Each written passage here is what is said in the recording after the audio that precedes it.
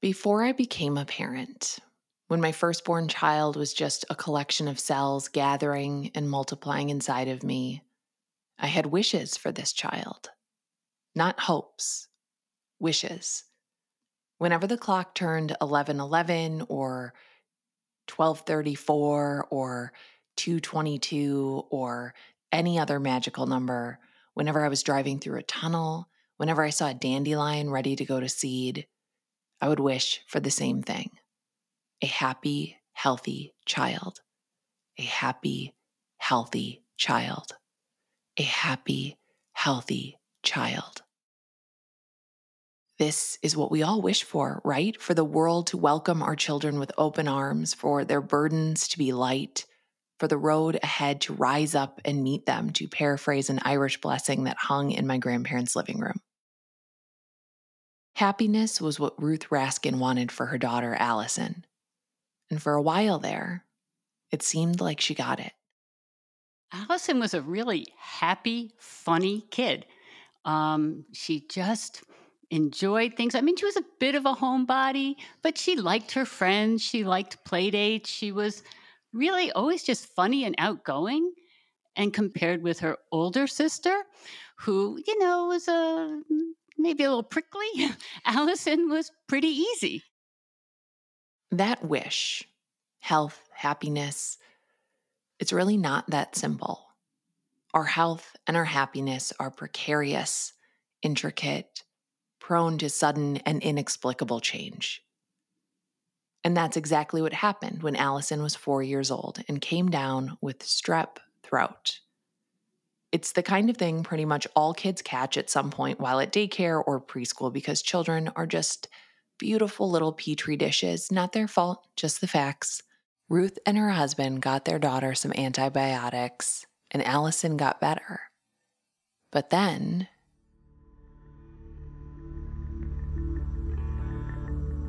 she woke up one morning and just was a different person. She wouldn't touch us. She wouldn't pick up anything from the floor. Something had changed so radically. And then she said to her dad, I think maybe later that same day, "You need to take me to the doctor. There's something inside me that's making me sad." And we took her to her pediatrician, who, thank God, took it seriously. He said, "Let's give this a couple of days. And, if this doesn't get better, I will refer you to a psychiatrist." Ruth and her husband gave it a few days, but Allison didn't get any better. And I'm going to put a little warning here that throughout the rest of the episode, we'll be talking about topics like suicide and self-harm. She was like suicidal. She was 4 years old and lying down in the middle of the road going, "I want to die." Now, when a child's 4, you just pick them up and bring them home. You don't let that happen. And it didn't get better. It was terrible.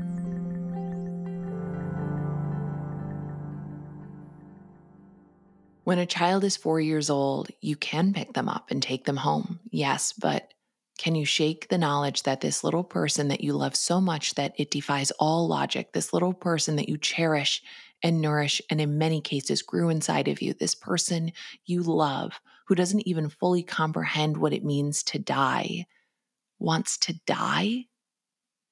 You won't always be there to pick them up out of the road. You won't always be there to save them. Allison's pediatrician referred the Raskins to a doctor who Ruth credits with saving her daughter's life.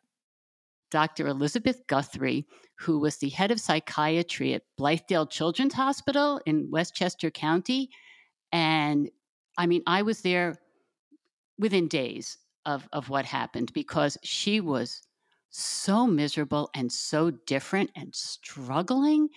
And the doctor said, let's get her an MRI of her brain because it could have been a brain tumor, this crazy switch, change in personality. We did that and, that was clear. So then we had to pursue, the mental health route. And the thing I cannot stress enough is how lucky I was for two things. One, that my husband and I were on the same page. There was none of that, oh, she'll outgrow it, or, oh, it's just something. We were both like, oh my God, something is really wrong with Allison. And then also, thank God we had the resources to deal with this. Because at that point, mental health coverage was not so great. And fortunately, we could get her the care she needed. I mean, financially, it's not like at that point we're rolling in money or anything, but we were solidly upper middle class and we could afford to get her to the doctors she needed to see. At 4 years old, Allison was diagnosed with obsessive compulsive disorder and depression. Ruth's daughter, that happy, funny little girl she described at the top of the episode, was severely, frighteningly mentally ill. And this was early 90s. The doctor was like, we are just starting to treat children with medicine. Do you want to go that route? And we were like, let's see what that involves. And she set us up with an expert at Johns Hopkins who had started treating children. And we also, tested. And I mean, basically, that kind of real switch, from fine to not fine. There's no definitive answer that it was caused by strep, but that the research had just come out, like the first scientific article had just come out about this. And thank God she knew. And she's like, it looks like this is it. And then we made a family trip down to Baltimore and we took her to this expert at Johns Hopkins. And that was the beginning of it. It was horrifying. It was just so scary. I mean, I'm not a mental health professional. I knew nothing. All I knew is that something is so, so terribly wrong. And there had been no trauma. And at one point, the doctor said, you either have to watch her 24/7 or we have to hospitalize her. And a 4-year-old, you can watch 24/7. And so, fortunately, we were able to take that route. But I just remember still to this day, probably the worst moment of my life was we were in the kitchen and something happened and I tried to hug her and she screamed, "Don't touch me," and ran out of the room. And she had been such a snuggly kind of kid, always jumping on your lap, always ready for a hug. And when she did that, I slumped over the table and I cried because I just was like, what will her life be like if nobody can ever get close to her?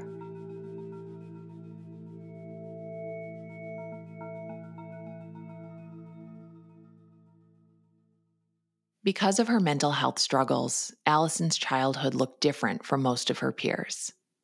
With help from her doctors and her parents, Allison found a medication that worked for her and helped treat her depression. And she went to therapy every week to learn to manage her OCD, the same way another kid might attend soccer practice or piano. Fortunately, I didn't have to pull her out of school. I mean, as she got older, she, didn't want to go to therapy, but, she was pretty good about it. It's what she had to do. Just like, there's things you got to do. I've always sort of been like that. You got to brush your teeth. You got to do your math homework. You got to go to therapy. Like, yeah, that's just life. So I think that's how we approached it. It's like, you got to do it. But we tried to make it fun. So we went down, to Baltimore. Well, her sister came. We went to the aquarium. We had a weekend away. We did that. And once she got a little more stable, like later that spring, we said, okay, we're going on a vacation. And we kind of, everybody piled into the car, got ready to go to, whatever, for a long trip. And we actually went to like a resort that's like 10 minutes from our house, and it was just like, okay, and everybody, we just had a great time just swimming in the pool, just not being homeless. Kept trying to keep as normal a life as possible. Like we never we can't do that because of Allison. I mean, things did change. Like basically, we didn't go out socially the same way until she was older, more stable. And then I knew she'd be asleep when we went out, just, because she wasn't ready for difficult things. So, there were accommodations made, but we were never like, oh, Allison's too sick. It's like, come on, let's go do what we can do. She had an older sister who also deserved to have a childhood and a family life. But it was work. On top of helping Allison through her mental health issues, Ruth and her husband also had another daughter, 5 years older. And caretaking for two drastically different children is challenging. You could not find two more different people, just personality-wise, than Allison and her sister. They are so wildly different. And her sister was always very social, lots of friends. And her sister embarrassed her. You know, she'd have her friends over and her sister would be doing weird things. And that was mortifying for her. And I don't blame her for, her anger at it. I mean, it definitely affected her life. And I don't think I totally succeeded in making this a smooth childhood for either one. I mean, I certainly look back and see all the things I should have done. It was really hard.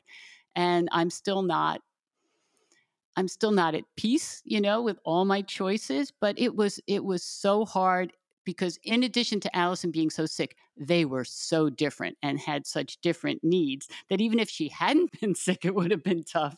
So there were some hard years. And I wasn't perfect, not by a long stretch.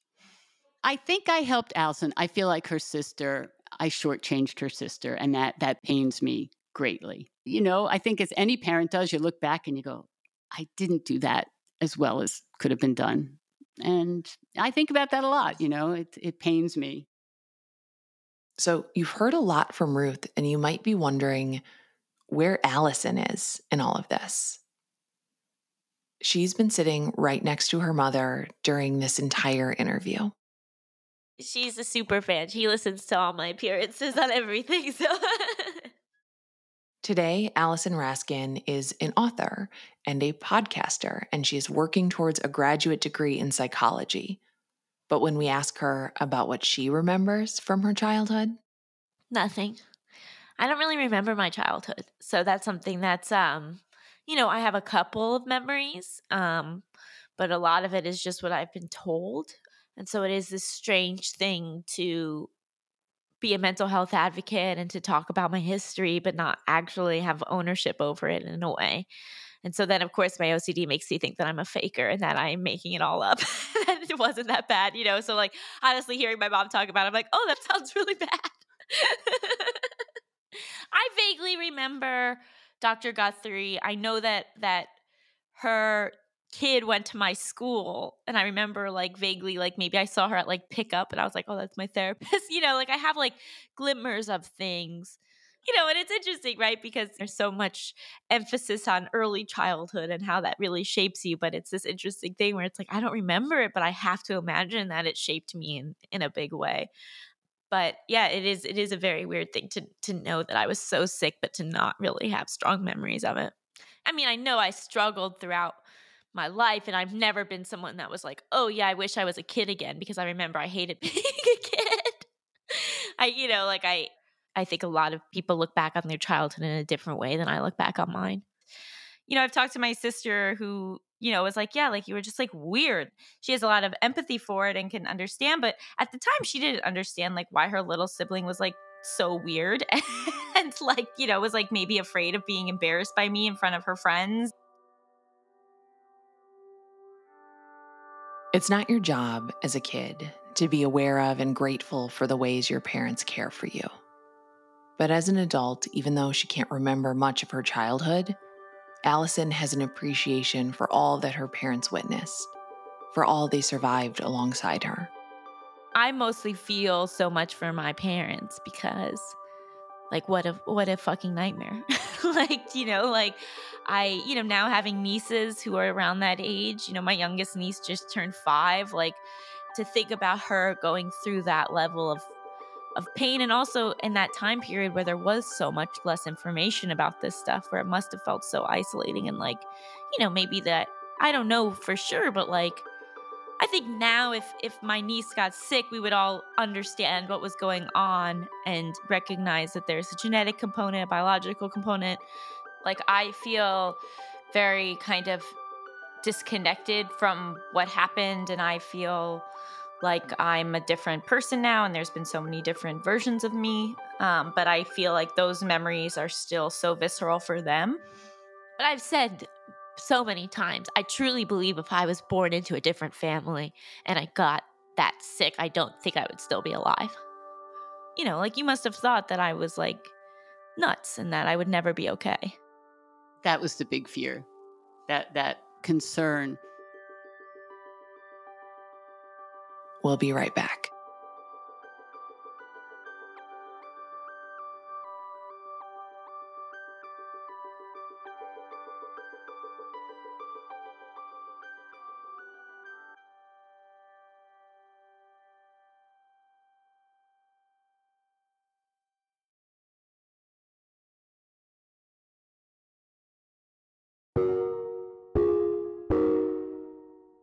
Allison is 4 years old when she's diagnosed with obsessive compulsive disorder. But what does that look like in a little kid? She definitely started with the hand washing and with this contamination fear. Wouldn't sit on the floor. If her crayon fell, she wouldn't pick it up, would never want to use it again. I mean, what 4-year-old does that? So it started with that, but then it evolved into, we called her like at one point, like the third base coach, like they do these like crazy signals and she would be making these movements and I don't know why, but she would need to do those movements. I always felt like I was going to be rejected. I always felt like that I wasn't attractive enough, that I wasn't the girl that people wanted. I think I had a hyper fixation on romantic relationships because I saw that as like if I could get a boyfriend, then maybe I wouldn't be so like lonely, and also that would be like validation that I like wasn't disgusting. And so I was like so unbelievably obsessed with trying to find a boyfriend throughout so many stages of my life. And then the questions, the insecurity, the needing to hear the answers to something over and over and over. Are you sure? Are you sure? Did I do this? Can I do, and when your child's 8, 9, and they ask a question, you answer them and then you answer them again. But then when it gets to be like the 15th time that they're not sure about something, it manifested mostly the contamination, the cleanliness, and the uncertainties. That's what she's really struggled with. I struggled socially, I think, was probably the part where it impacted me the most in terms of like, I would just say whatever came to my mind, and that's not a way to interact with other people. So like I would probably say things that were off-putting and that people didn't like, and I was very intense and I was very bossy and I was I don't know how likable that I was. Like I think that I was creative and smart and interesting, but I also think I was probably pretty obnoxious. Adults really enjoyed her company. Kids, she had a real struggle with kids because she saw everything in black and white, and she was bossy and she was judgmental. But when you have OCD, there's no wiggle room there. And some professional said that, it will be better when, her peers are adults because she always got along better with adults. But as a child with other children, she was weird and difficult. She went to boarding school in junior year because she wanted to, and she made a group of friends with other kids who started junior year. And then being this black and white person, maybe I'm wrong, but it just like one day she decided they weren't good. And she, without thinking it through, just dropped them as friends. Well, that left her then with no friends. So this thing of it's got to be this way or that way, as opposed to, well, let's, negotiate. They are my friends and maybe I don't like this about them, but we can work it through. Like that was not part of her personality. So she would kind of screw herself a lot with this black and white thinking. The balance of letting them be normal and making sure they're safe is wild. Because at any moment she could go through something, and I know she self-harmed. I was always fearful of suicide. But on the other hand, I really wanted her to have as normal a life as possible. I let her go to boarding school, and even crazier, I let her go to California for college, because I know people whose kids are perfectly fine and they say to them, you must go to college within a 100-mile radius of home. But she wanted to go to the USC Film School, and we live in New York. And how many people said, well, why doesn't she just go to NYU? And I was like, she doesn't want to go to NYU. She wants to go to USC. So that balance, and then, the times when she was crashing, and once again, thank God I had the resources, I would be on the next flight to LA. So that, did I give her too much string? Did I not give her enough? That's the challenge. And that's the big one, letting her, go off to school there. But you're constantly like, what's the balance between letting her enjoy her life and just making sure she's safe? And I think a lot of people are afraid to talk about suicide, but we talked about it, and you made it very clear what the impact would be if I made that decision. Like, it was very clear that I would ruin your life if I did that. And I think, when you're in the throes of depression, when you're having suicidal ideation, you can start to think things like, well, people will be better off without me. I'm actually doing people a favor by doing this. And you very vocally made that clear that that's not what it would be, that I would not be doing you a favor. And I think being incredibly explicit about that was so important. And I think something that parents should really do with their kids who struggle with this stuff, to not shy away from the topic, to not talk about it because thinking that talking about it will make it more, possible, but to like really lay it out there. Even if your brain is telling you, I'd be better off, that is not true. I mean, there were people who were, saying, oh, what does she have to be depressed about? It doesn't work that way. Just follow all the avenues. If you see your child is struggling, children have mental illness. And you can't say, oh, that's not going to happen until they're in their 20s. I mean, it can happen at any age. Just be aware and do what you know is the right thing for your kid.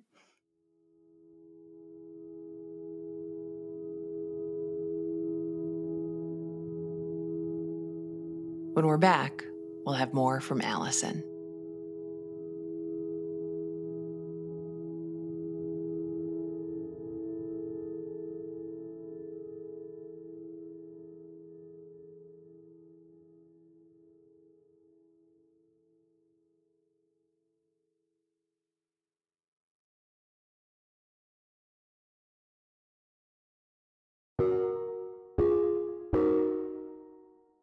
Let's say it's 8:30 a.m.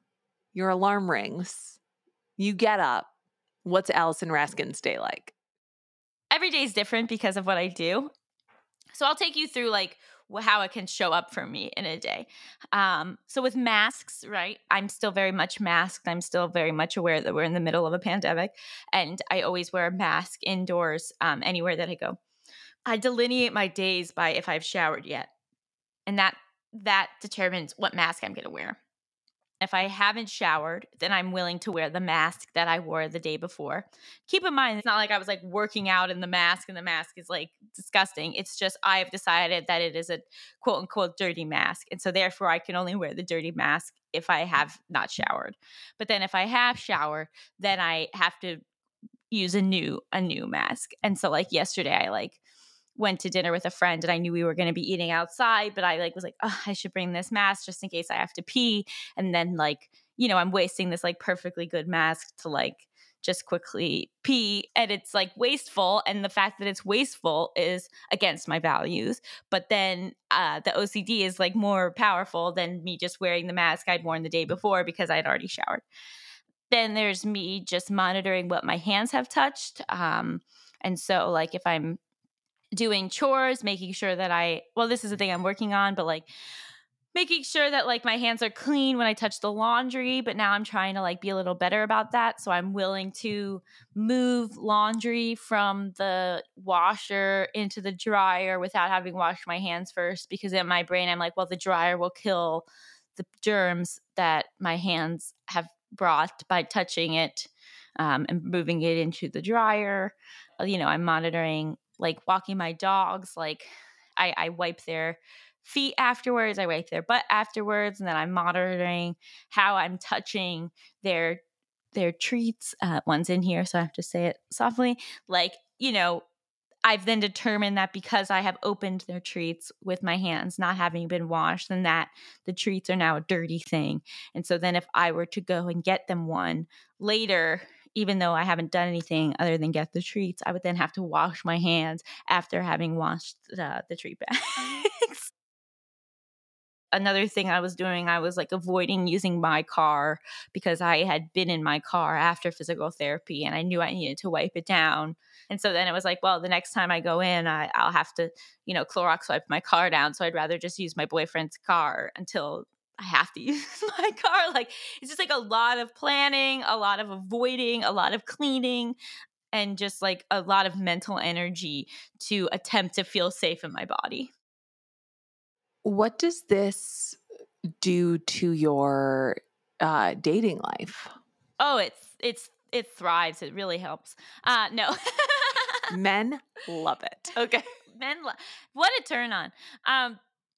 No, it's a constant negotiation. And, I could not handle uncertainty. So when dating, it was so important for me to know where it was going, to know what we were to each other, to know that there was like a clear finish line, that line being marriage, to rush through all of the early stages so that I could feel safe. And that was really challenging for a lot of partners who are in their 20s and not ready for that kind of commitment, or felt like I was making them move at a speed that wasn't their comfort level. I needed a lot of reassurance. I needed a lot of certainty that they often were not able to give me. And that came from me not being able to live in that uncertainty and feeling like I wasn't enough on my own. And I was obsessed with having a partner. It was all I ever thought about. It was all I ever wanted. I felt like something was wrong with me if I didn't have one. And it was all consuming. I couldn't just exist in the world as a single person living her life. I was constantly trying to accomplish this goal, and it was exhausting.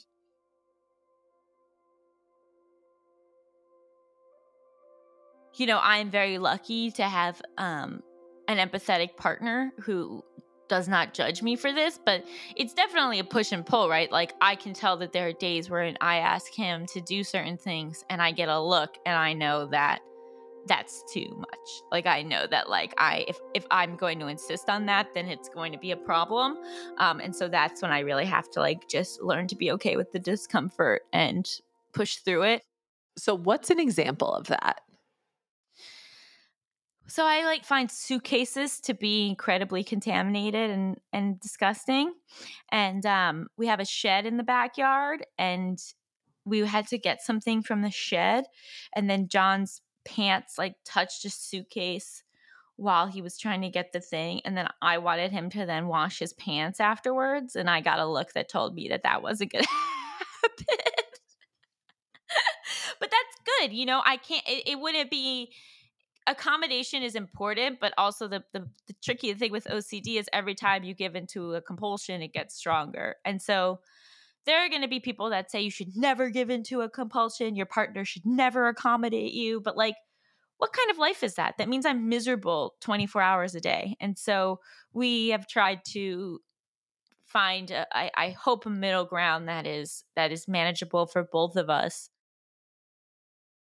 That's her personal life. But Allison is also an adult with a job, with many jobs. She's one half of the YouTube channel and podcast Just Between Us. She used to work at BuzzFeed, and she's the author of a bunch of books, including her latest, Overthinking About You, Navigating Romantic Relationships When You Have Anxiety, OCD, and/or Depression.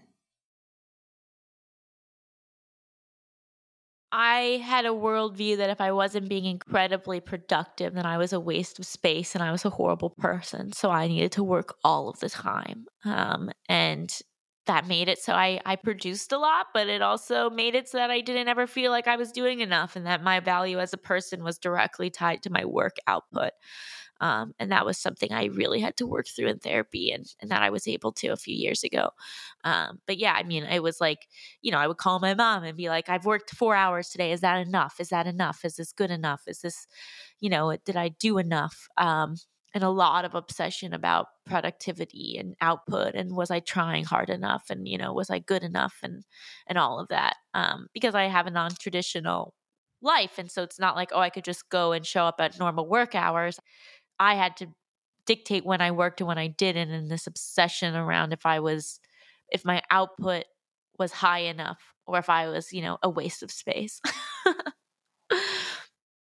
Allison mentioned that her OCD is mild and that it still kicks her ass on a daily basis.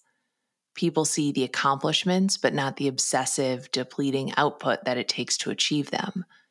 They see the clean and tidy house, but not the exhausting obsession that makes the house so clean and tidy. What's really tricky, right, is that hygiene is a thing. Contamination is a thing. I can't just never bathe or never wash my hands. Like, there is a certain level of cleanliness that is safe and societally acceptable. And so it is finding that line, right? A lot of OCD might be more around like magical thinking, of thinking like, okay, well, if I don't say this song to myself 7 times, then a loved one will die. Like, that will never happen. The magic isn't real, but contamination is real. Like, it does exist. So that's like what I have found to be really difficult about this form of OCD. And I'm sure people who deal with magical OCD and harm OCD would have a different viewpoint. But for me, I have found it extremely challenging to be dealing with a subset of OCD where I can't just completely ignore it, because I don't like to do a lot of things other people can do easily. Like, I can't go camping. I can't just go stay at a friend's apartment. I don't want to like go stay at a hostel and travel cheaply through Europe because I can't be in those environments with my OCD. I have a bit more of a rigid lifestyle. And so I think I don't necessarily take part in all of the social events that other people would, or I couldn't just like go out till like 2 a.m. one night without prepping myself for a week ahead of time for that. Like, I wasn't just like oh, Allison would be down for that. Like, my friends would know that I wasn't. And that's okay. Like, I think that I have done a really nice job of surrounding myself with people who understand and respect me. COVID made everyone more conscious of germs. We wiped our groceries down, we wore masks, and it added to Allison's list of compulsions. OCD always wants more control, right? And so going into COVID, I didn't have a lot of compulsions that I now have. Like, I used to just touch doorknobs and elevator buttons and shopping carts without thinking about it. But then it suddenly became something to think about. And so now that's been added to things that I have compulsions around. And so, you know, it's made it much, much worse. And so a big goal for me is not to like get rid of my contamination OCD, because I know that's impossible, but to just get myself back to pre-COVID levels. Like, even then, like, it wasn't great, but it was a lot better than now. There was this time when she was, when it first started, we didn't know that it was airborne and you were wiping down everything. And she jokingly or not jokingly was like, I've been preparing my whole life for this. So it's sort of a confirmation. Of course, we had to laugh about it, but yeah, that's what she'd been doing.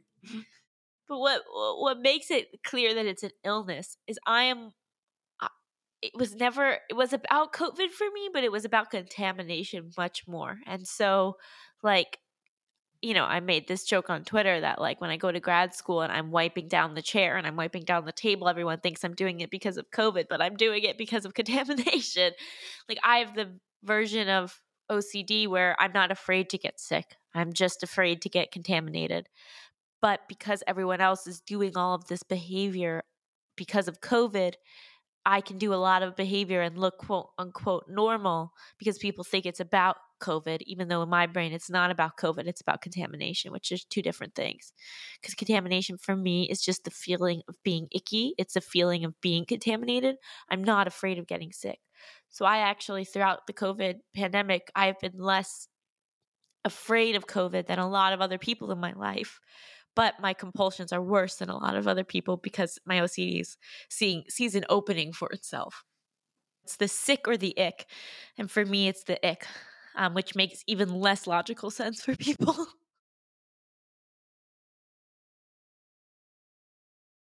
Our wishes, we know, don't always come true. They rarely come true, actually, at least not in the way we'd hope they would. The wishes we have for our children are usually made before these children exist or before we know them, like really, really know them, before they become the people that they will become. There isn't a version of Ruth who would look at her baby bump or her newborn daughter and say, I hope this little girl becomes severely mentally ill so she can have a career in mental health related entertainment and struggle through her interpersonal relationships, but ultimately come to a good place in life. But there also isn't a version of Ruth who isn't proud of who her daughter has become. And more importantly, there's no other version of Allison. There will be no other versions of our children. Our job as their parents and their grown-ups is to love them for who they are, not for who we hoped they might become. And, obviously it's been a struggle, but she's brought me so much joy. I just love her to bits, and she's so funny, and just a great daughter, so thoughtful. And I'm just, we've struggled. Yeah, it's been hard for both of us, far harder for her. But she's been, a delight. I don't think it's been harder for me. I think it's been equally hard. Well, we'll never win that battle. That can't be decided. I think there is this big pressure on parents to get it right, to say the right thing in every situation, to get the right help, to try the right treatment the first time around. But everything I'm learning in school and everything that feels true to my experience is it's so much more about just being there. Like, you're never going to say the right thing every time. You're never going to know what is the right dose of medication. Even if you are a doctor, but most parents aren't, what really matters is showing up and not being judgmental of the suffering that your kid is going through. And being able to say, I know this is so hard and we will figure this out together. That even when it gets really hard and even when you feel like you're not someone that is worth being supported, I'm going to keep showing up for you anyway. And that's what my parents have always done for me. And that's what I remember more than, going to that therapist or trying this thing or whatever. I just remember that they were always a safe place for me. And that feels attainable. So if parents feel overwhelmed and like, oh God, what if they make a mistake? Like, of course you're going to make a mistake, but it's the showing up and it's the unconditional love that makes the big difference. And that is something you have control over and something that you are able to do more easily. I'd say she is the most empathetic person I know. She is funny. She's delightful. She continues to struggle, though. I'd say she still has some black and white thinking, but she'll at least admit it now. She'll see it. And there's highs and there's lows, and there's working through medication. There's working through the right therapist. In a way, there's a lot of the same Allison, but she has come so far. She has worked on herself so hard, and I'm so proud of her because it's not easy. And she will look at herself and know what she needs to do, and she's already done so much to be in a safer, healthier place, and I'm just really, really proud of her.